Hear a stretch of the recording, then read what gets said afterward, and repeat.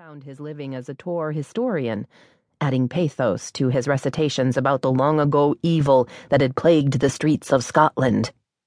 He had taken great relish and delight in extolling the inhumanity of man, explaining deaths by plague, by execution, and by murder most foul.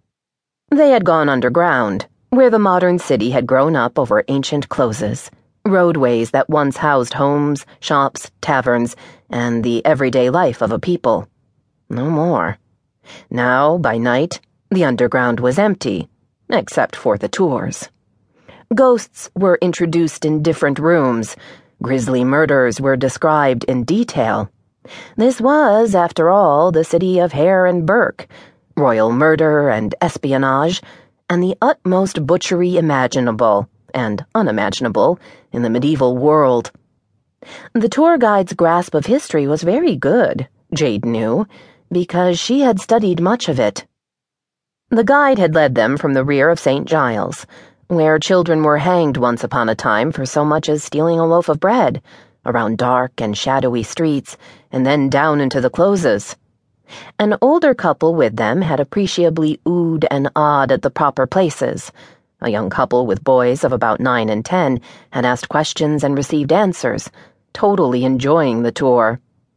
There was a single man on the tour, older than the college crowd, but by how much Jade couldn't exactly say. He was extremely good-looking, with fascinating dark eyes, the kind that could seem ebony one minute, then suddenly lighter the next, a curious brown shade, even red.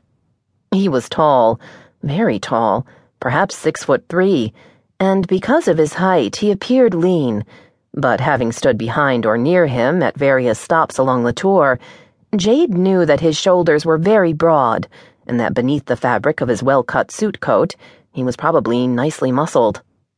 He watched the tour guide with interest.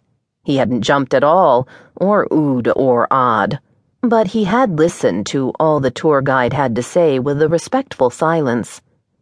He had kept somewhat to the rear of the group, in the shadows, never speaking. Actually, only the college crowd, 9 in the group, had hissed and mocked and heckled. The young couple and their children had been totally intrigued. "Where are we going?" Tony, another of the boys, asked. He'd been among the worst of the hecklers, a football player with a shaved head and shoulders the size of Cleveland, and no neck between them. He seemed to consider himself too tough for the concept of fear. He and Jeff had already agreed to be volunteers. Pretending to be men branded as traitors, they had been lightly flogged with the guide's cat-o'-nine tails, and had turned their backs on the crowd for pretend disembowelment and hanging. They had made a huge joke of the proceedings, but the guide had gone along with all their foolery. "Maybe we're not supposed to ask," Mary Ann, Tony's girlfriend, and oddly enough, the shyest and sweetest in the group, suggested hesitantly. "Don't be ridiculous," said Anne, a tall, thin redhead with the impatient air of a bored scholar. "If you don't ask—" Her voice trailed. She lifted her palms. "You don't get to find out," Mary Ann said. "And know if you really want to go or not," Anne said sagely. "Hey," Tony repeated. "Come on, she's right. Just where is it that we're going?" "You said you wanted to be scared," the tour guide reminded them. "Yeah, damned right. Better than what we've seen so far," Jeff said. "So tell us, where are we going?" "Down to the dead," the tour guide told them dramatically. "Down to the dead," Jeff repeated, using his best Boris Karloff imitation. Jade happened to notice that the tall, silent man on the tour frowned slightly. He seemed to realize she was watching him. His eyes caught hers. They were dark, incredibly dark, black as the night. No, lighter again, weather eyes, ever-changing eyes. They were brown again, a brown touched by fire.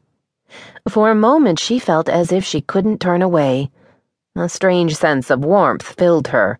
It wasn't just a feeling, she couldn't turn away. Or was she simply doing this to herself? "And where is that?" Sally